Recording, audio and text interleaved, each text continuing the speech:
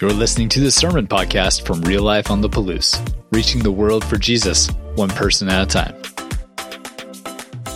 My name is Josh Gray. I get the privilege of being the lead servant. Hello to all of you fabulous folks that are joining us online. You are as much of our family as anybody else. Thank you so much for choosing to connect with us online, and you are not forgotten. You are seen, you are heard, you are loved, and you matter. So thank you so very much for joining us online.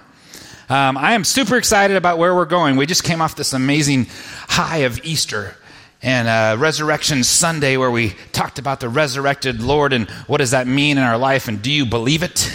Do you believe it? Does it matter to you? How does it matter? And now it's like the action part, and I love application and action of the Scriptures, and that's just kind of how I was built a little bit. And so I'm excited that we're going to spend a while. I don't even have a deadline when we're going to finish this. We're going to finish this when we're done. Okay, and we're going to dive into first to the letters for a while, lots of letters for a while. But we're going to be in 1 Corinthians, and we're going to move to what would we do after 1 Corinthians? What do you guys think? Hey, all right, 2 Corinthians, right? And so we're going to spend some time diving into this and see that maybe there might possibly be something that church was struggling with that maybe our world or church is struggling with, and see if God's letter to these real people in a real place at a real time matters to us. So say it with me. Real people at a real place at a real time. This is not hyperbole. This is not some, this is like a heartfelt letters. And we don't have all of the letters. We have a couple of them, but he alludes to some letters. We don't even have them. So we don't have all of the conversation, but God fills that in for us through the Holy Spirit, and going to give us wisdom and guidance as we go through this. So let's dive into this. Real people, real place, at a real time. So Paul visits Corinth when he's about in his 50s. Now, who is Paul? I want you to think about today. I want us to get into the mindset of Paul as he enters Corinth. And we're going to just dive into his mindset of what he possibly could have been feeling and thinking at that time. I think we have some clues from the scriptures before that. And we want to dive in. I want like this, if we could smell Paul, I don't know if he would smell good or not, but I want you to be like, I get it. Like it's deep. Like I can feel what he's possibly feeling. I want it to be immersed in your skin. I want you to be immersed in Corinth. I want you to have a vivid, clear picture of what this place was like and why this person would go there and what does it mean to him. So the author of many of our New Testament scriptures is Paul of Tarsus, also known as St. Paul. So Paul moved from being an awesome persecutor of Christians to converting Jews and Gentiles to Christianity. And his conversion starts on the road to Damascus. This is not in your notes, but it is in your Bible, which I have one here. You might find it on page 1887 if you have my Bible, but outside of that, it would be under Acts chapter 9. And Saul's conversion. Meanwhile, Saul was still breathing out murderous threats against the Lord's disciples. He went to the high priest and asked him for the letters to the synagogues in Damascus so that if he found any who belonged to the way, whether they be men or women, he might take them as prisoners to Jerusalem. Those mean, horrible Christians. He would take you as a prisoner. As he neared Damascus on his journey, suddenly a light from heaven flashed around him. He fell to the ground, and he heard a voice saying to him, Saul, Saul, why do you persecute me? Who are you, Lord? Saul asked. I am Jesus, whom you are persecuting, he replied. Now get up and go into the city. You will be told what you must do. Here is our hero. Before that, there were coats laid at his feet at the stoning of Stephen. And he would be like, yeah, woo, kill that Christian. This is Paul. Paul had a first-class education. If he were in the NBA draft this year, he'd be Jalen Suggs. He'd be a top 5 lottery pick. This is a big, big deal. He would have been a guy that you'd been like Harvard, Stanford, Princeton, Yale. He would be like, woohoo! In his day, he actually got to sit and train and was mentored by the great Gamaliel. Excuse me. Dang it, I practiced this so many times too. Gamaliel. And he that would be like, you got to be coached by Michael Jordan. Whatever your profession is, pick the best person in your profession, the biggest, the best, and that was like, he picked you to be somebody he would mentor and coach. He was a Jew and a Roman citizen. His education was so powerful, it'd be like in the Top Gun movie, where they go to the Top Gun place and they're like, well, who's here? He's like, the best of the best. Top Gun fans? No? Okay.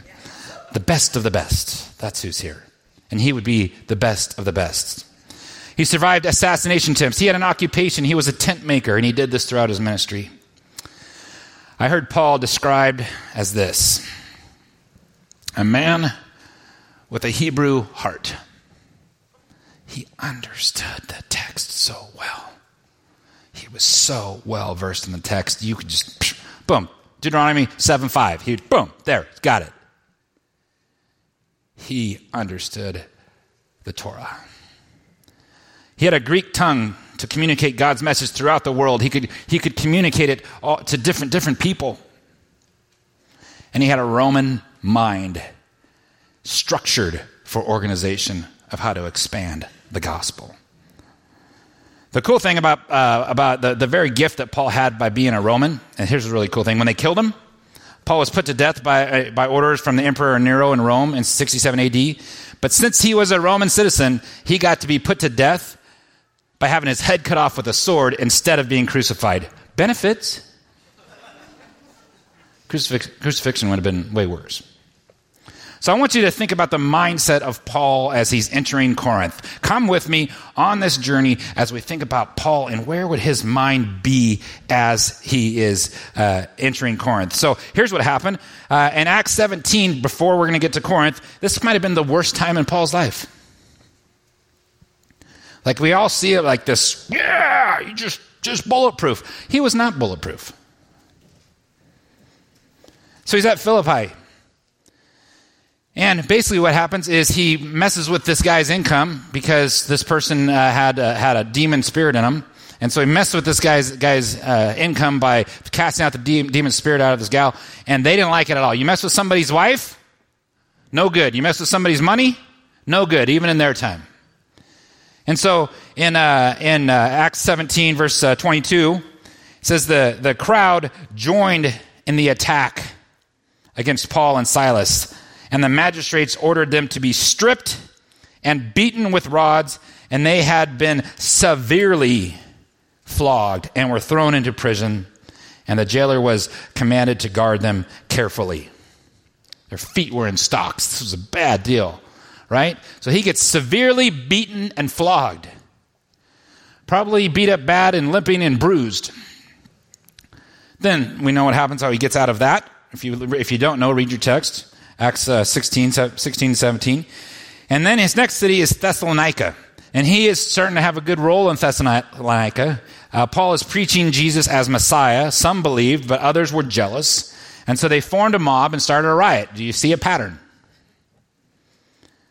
Paul's family is arrested, his closest friends with whom he ministers with, and Paul is sent away to Berea. So Paul enters the more nobly minded people of Berea, and they are willing to examine Scripture, and many believed. And finally, he's in an ideal situation as a pastor and a teacher. You got students who are actually willing to learn, and things are going good. But these Jews from Thessalonica chased him down. And they chased him down, and they heard what was happening, and they continued after him. You will not convert people from our faith. And so the believers, the people he was mentoring and caring for and teaching, they sent him away alone.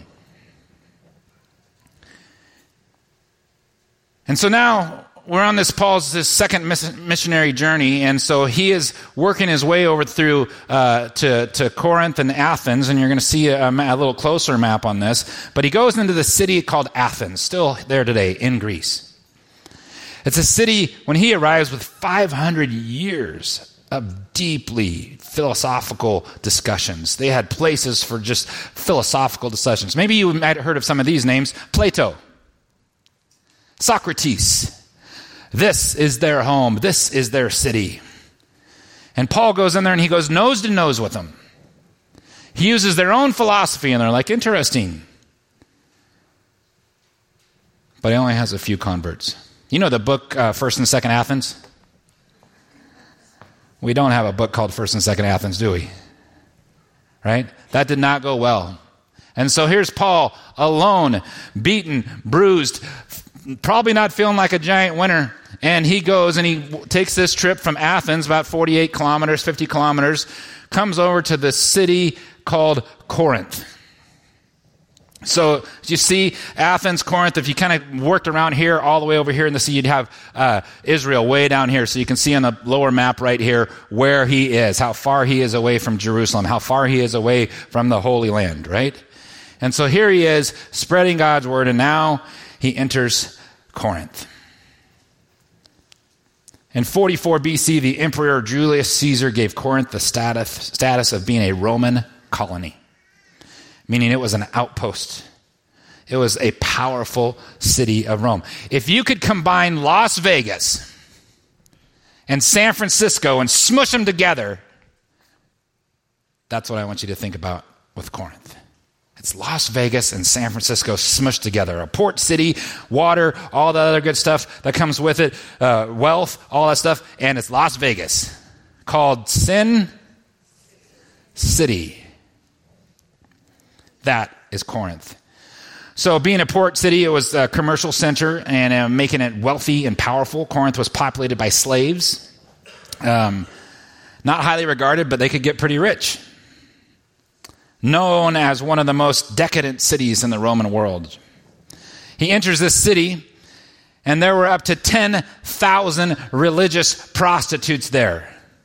10,000 people trading sex for gifts in the name of their religions. This would be a road. This was near the Agora where you would walk in. This is the ruins of it. And this is the marketplace. This is where Paul might have walked in. The next picture is a picture of a kind of a room, an alcove in a sense, where that's where he would maybe do his tent making. And so this is kind of the city center. This is what's happening in Corinth. The word Corinth was often used as a derogatory slur. In those days, to Corinth meant to hook up. Meant to fornicate. Meant to have, let's go Corinth. That's not good. In a Greek play, if there was an actor portraying a drunkard, you knew he was a Corinthian.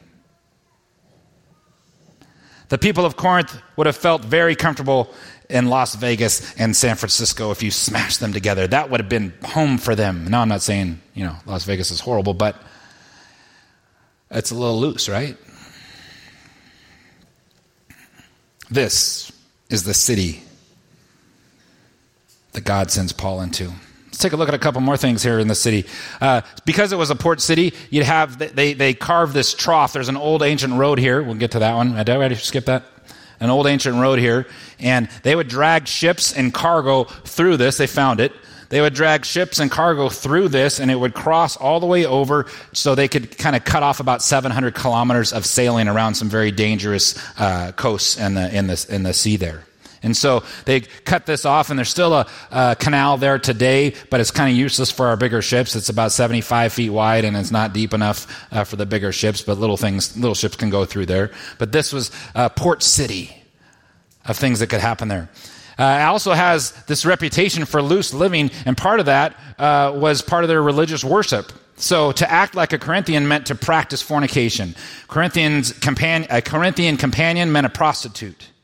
Sexual immorality was permitted under widely popular worship of Aphrodite. So at the very top of this hill up here, you see some little outcroppings, but it would have been the temple to Aphrodites. You know the word aphrodisiac? Right? Something that you would take to move forward in that venture. It came from Aphrodites. So you could see that from miles and miles and miles and miles away. Am I painting how awesome Corinthian would be, or to be in Corinth would be? You would see that way up there. This temple here is the temple to, I think that's Apollos, the god of music and luxury and those things. This next temple, that's Octavius. There's all these temples all over Corinth. There's all of these gods everywhere that people are worshiping here in Corinth. And this is where Paul arrives, beaten, bruised, battered, banged up, emotionally, physically. He gets there. So he's recovering from this. You even see it in the text in 1 Corinthians 2 and 3. It says, I came to you in weakness with great fear and trembling. Well, why did he come in weakness with great fear and trembling? What happened to him before that? He got his tail kicked. 2 Corinthians 1:8 says, we do not want you to be uninformed, brothers and sisters, about the troubles we experienced in the province of Asia. We were under great pressure, far beyond our ability to endure, so that we despaired of life itself. What is Paul's mindset as he enters Corinth? He's beat up, he's beat down, he's almost out. And it's here that Paul brings him encouragement and reinforcements when Paul needs it the most. Community in the times of great trouble. So let's go to our text that's in your notes finally and take a look at this as we see what Paul's first ministry is as he comes here to this first time that he's in Corinth. So join with me if you would. 1 Corinthians. After this, Paul left Athens. Why did he leave Athens? Didn't go great. And he went to Corinth. There he met a Jew named Aquila, a native of Pontus, and who had recently come from Italy with his wife Priscilla, because Claudius had ordered all the Jews to leave Rome. Claudius was frustrated with what they were doing and kicked all the Jews out of Rome, so they had to go somewhere. Paul went to see them, and because he was a tent maker as they were, he stayed and worked with them. Every Sabbath he reasoned in the synagogue, trying to persuade Jews and Greeks. So he went and did a job and was healing. And how was God healing him? God was giving him community. God gave him other believers. He gave him partners. He gave him running mates in life. Do you have running mates in your life? When you're at the bottom, who do you go to? What does it look like? When Silas and Timothy came from Macedonia, reinforcements arrived. Paul devoted himself exclusively to preaching, testifying to the Jews that Jesus was Messiah. But when they opposed Paul and became abusive, he shook out his clothes in protest and said to them, your blood be on your own heads. I am innocent of it. From now on, I will go to the Gentiles. I tried to show you the way and the truth and the light that I understand, and you don't want it. So he went to the Gentiles. That's us. Woo! Yeah. Then Paul left the synagogues and went next door to the house of Titius Justus, and a worshiper of God. Crispus, the synagogue leader, and his entire household believed in the Lord, and many of the Corinthians who heard Paul believed and were baptized. The synagogue leader came to the Lord. That is so cool. One night, the Lord spoke to Paul in a vision, and he said this. So Paul's modus operandi, what he typically did, is he was at a place for 2 or 3 or 4 weeks and he was gone. God spoke to Paul and said, hold on. We have some work to do here. He said, do not be afraid. Well, why would Paul have been afraid? He had a rough go. Keep on speaking and do not be silent. Well, what happened when he kept on speaking and wasn't silent in these other places? He was chased out of there, beaten, flogged. For I am with you, and no one is going to attack you or harm you, because I have many people in this city. So Paul stayed in Corinth for 1.5 years, teaching them the word of God. While Gallio was proconsul of Achaia, the Jews of Corinth made a united attack on Paul. They're going to get him. We're going to get him. He is converting lots of people. They said that he's saying that Jesus was Messiah. He's not Messiah. He didn't destroy Rome. He didn't bring us victory for all of the horrible things that had happened to us. How could he be Messiah? You are preaching a false gospel. We're going to get you again. This man, they charged, is persuading the people to worship God in ways that are contrary to the law. Just as Paul was about to defend himself, he didn't need to. Gallio said to them, if you Jews were making a complaint about some misdemeanor or serious crime, it would be reasonable for me to listen to you. But since it involves a question about words and names of your own law, settle the matter yourselves. I will not be judge of such things. So he drove them off. Get out of here. Shoo, shoo. Then the crowd there turned on Sosthenes, the synagogue leader, and beat him in front of the proconsul, and Gallio showed no concern whatsoever. The attackers got attacked. So, God gives Paul fellow workers, Aquila and Priscilla. He brings reinforcements with Silas and Timothy. His band of brothers, or your band of brothers or sisters, where are your reinforcements? Do you have reinforcements? Paul is refreshed and begins to hone his message and teach that Jesus is Messiah. He's back in the game. And when he faces opposition, he shakes his clothes off and moves on to the Gentiles. And this time he does not despair. Takes the synagogue leader with him. I love it in Acts 9:11, or what we just read there, is Jesus shows up and brings a promise. Do not be afraid. I am with you. Stay here. Keep on speaking. Think of what that would mean to hear these words of promise from God to you. Keep doing what you're doing. I got you.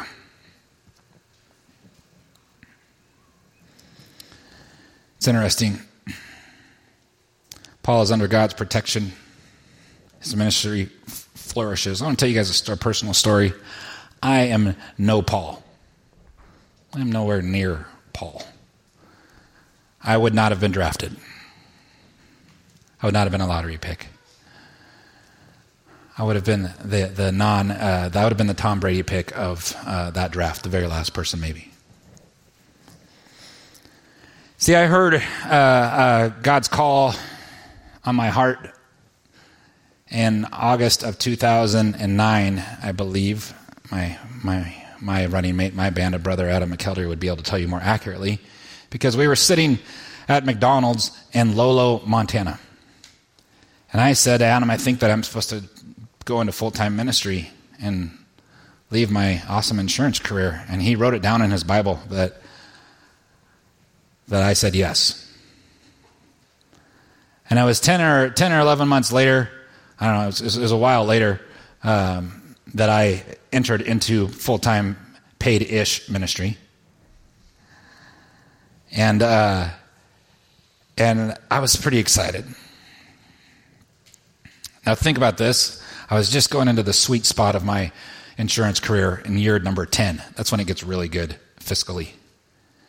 You kind of are in a real good groove at that point in time. I have 3 kids, a wife who's a stay-at-home mom. We cleared off all our debts except for a house. I had a dog that didn't bark very much. Praise the Lord. Oh, I miss my dog. Her name was Miss. She was a chocolate lab. She was great. She didn't bark at everything like my new dog does. Man. And so my mission at this church that I've been serving and leading in life groups and helping folks develop life groups, like who I was and what I was doing. And so when I got called into ministry, my mission was to launch a campus on the north side of Missoula for this church called Meadowview.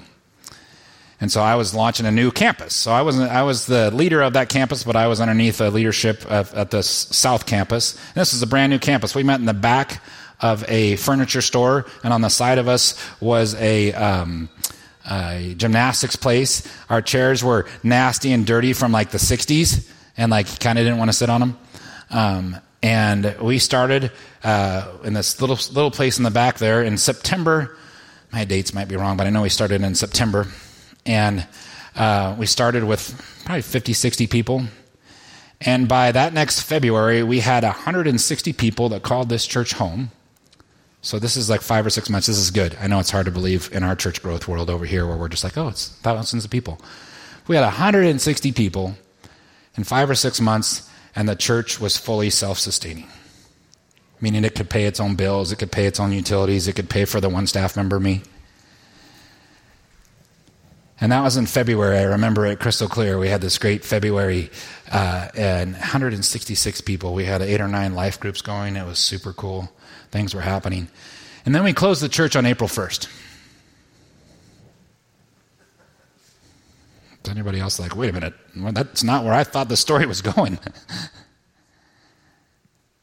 And there's a bunch more to that story, but I thought I was following God exactly the way I was supposed to follow him. And I felt I could see like these rewards along the way. I was like, yep, win. Gone. What do I do? So I absolutely got my tail kicked.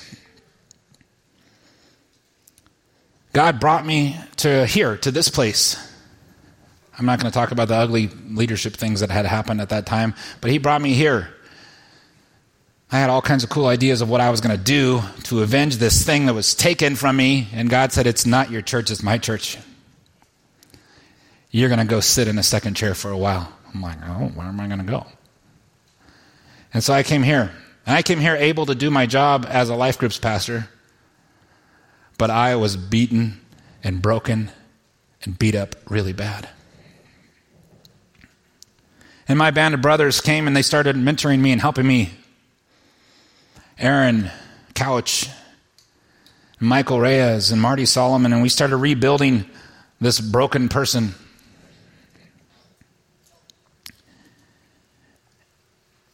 I was being rebuilt, or should we say made, as Matthew 4:19 would say, come and follow me and I will make you. And sometimes being made is not very comfortable, is it? I will make you. And so I was being made. I didn't know what I was being made for. I never planned on being a senior pastor of a church. Wow, the life groups are awesome to be a life groups guy. That's a great spot.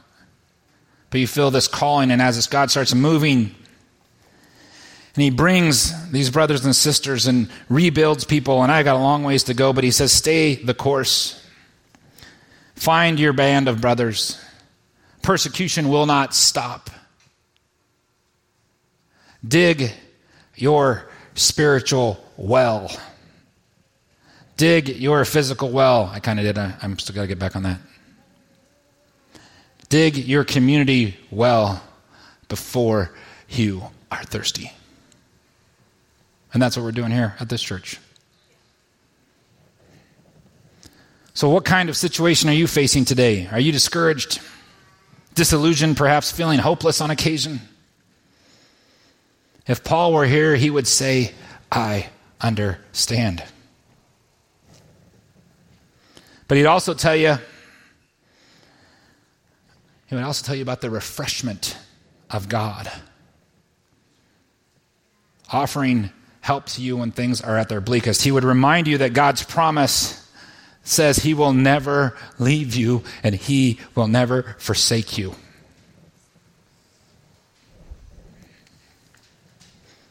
He would say, don't give up. He wouldn't say, run to the easy situation. He would say, stay in difficult situations.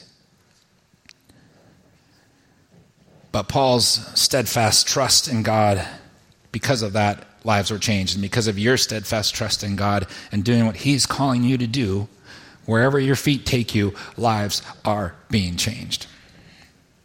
This is the God that we serve. This promise that he gave to Paul is the same for us today.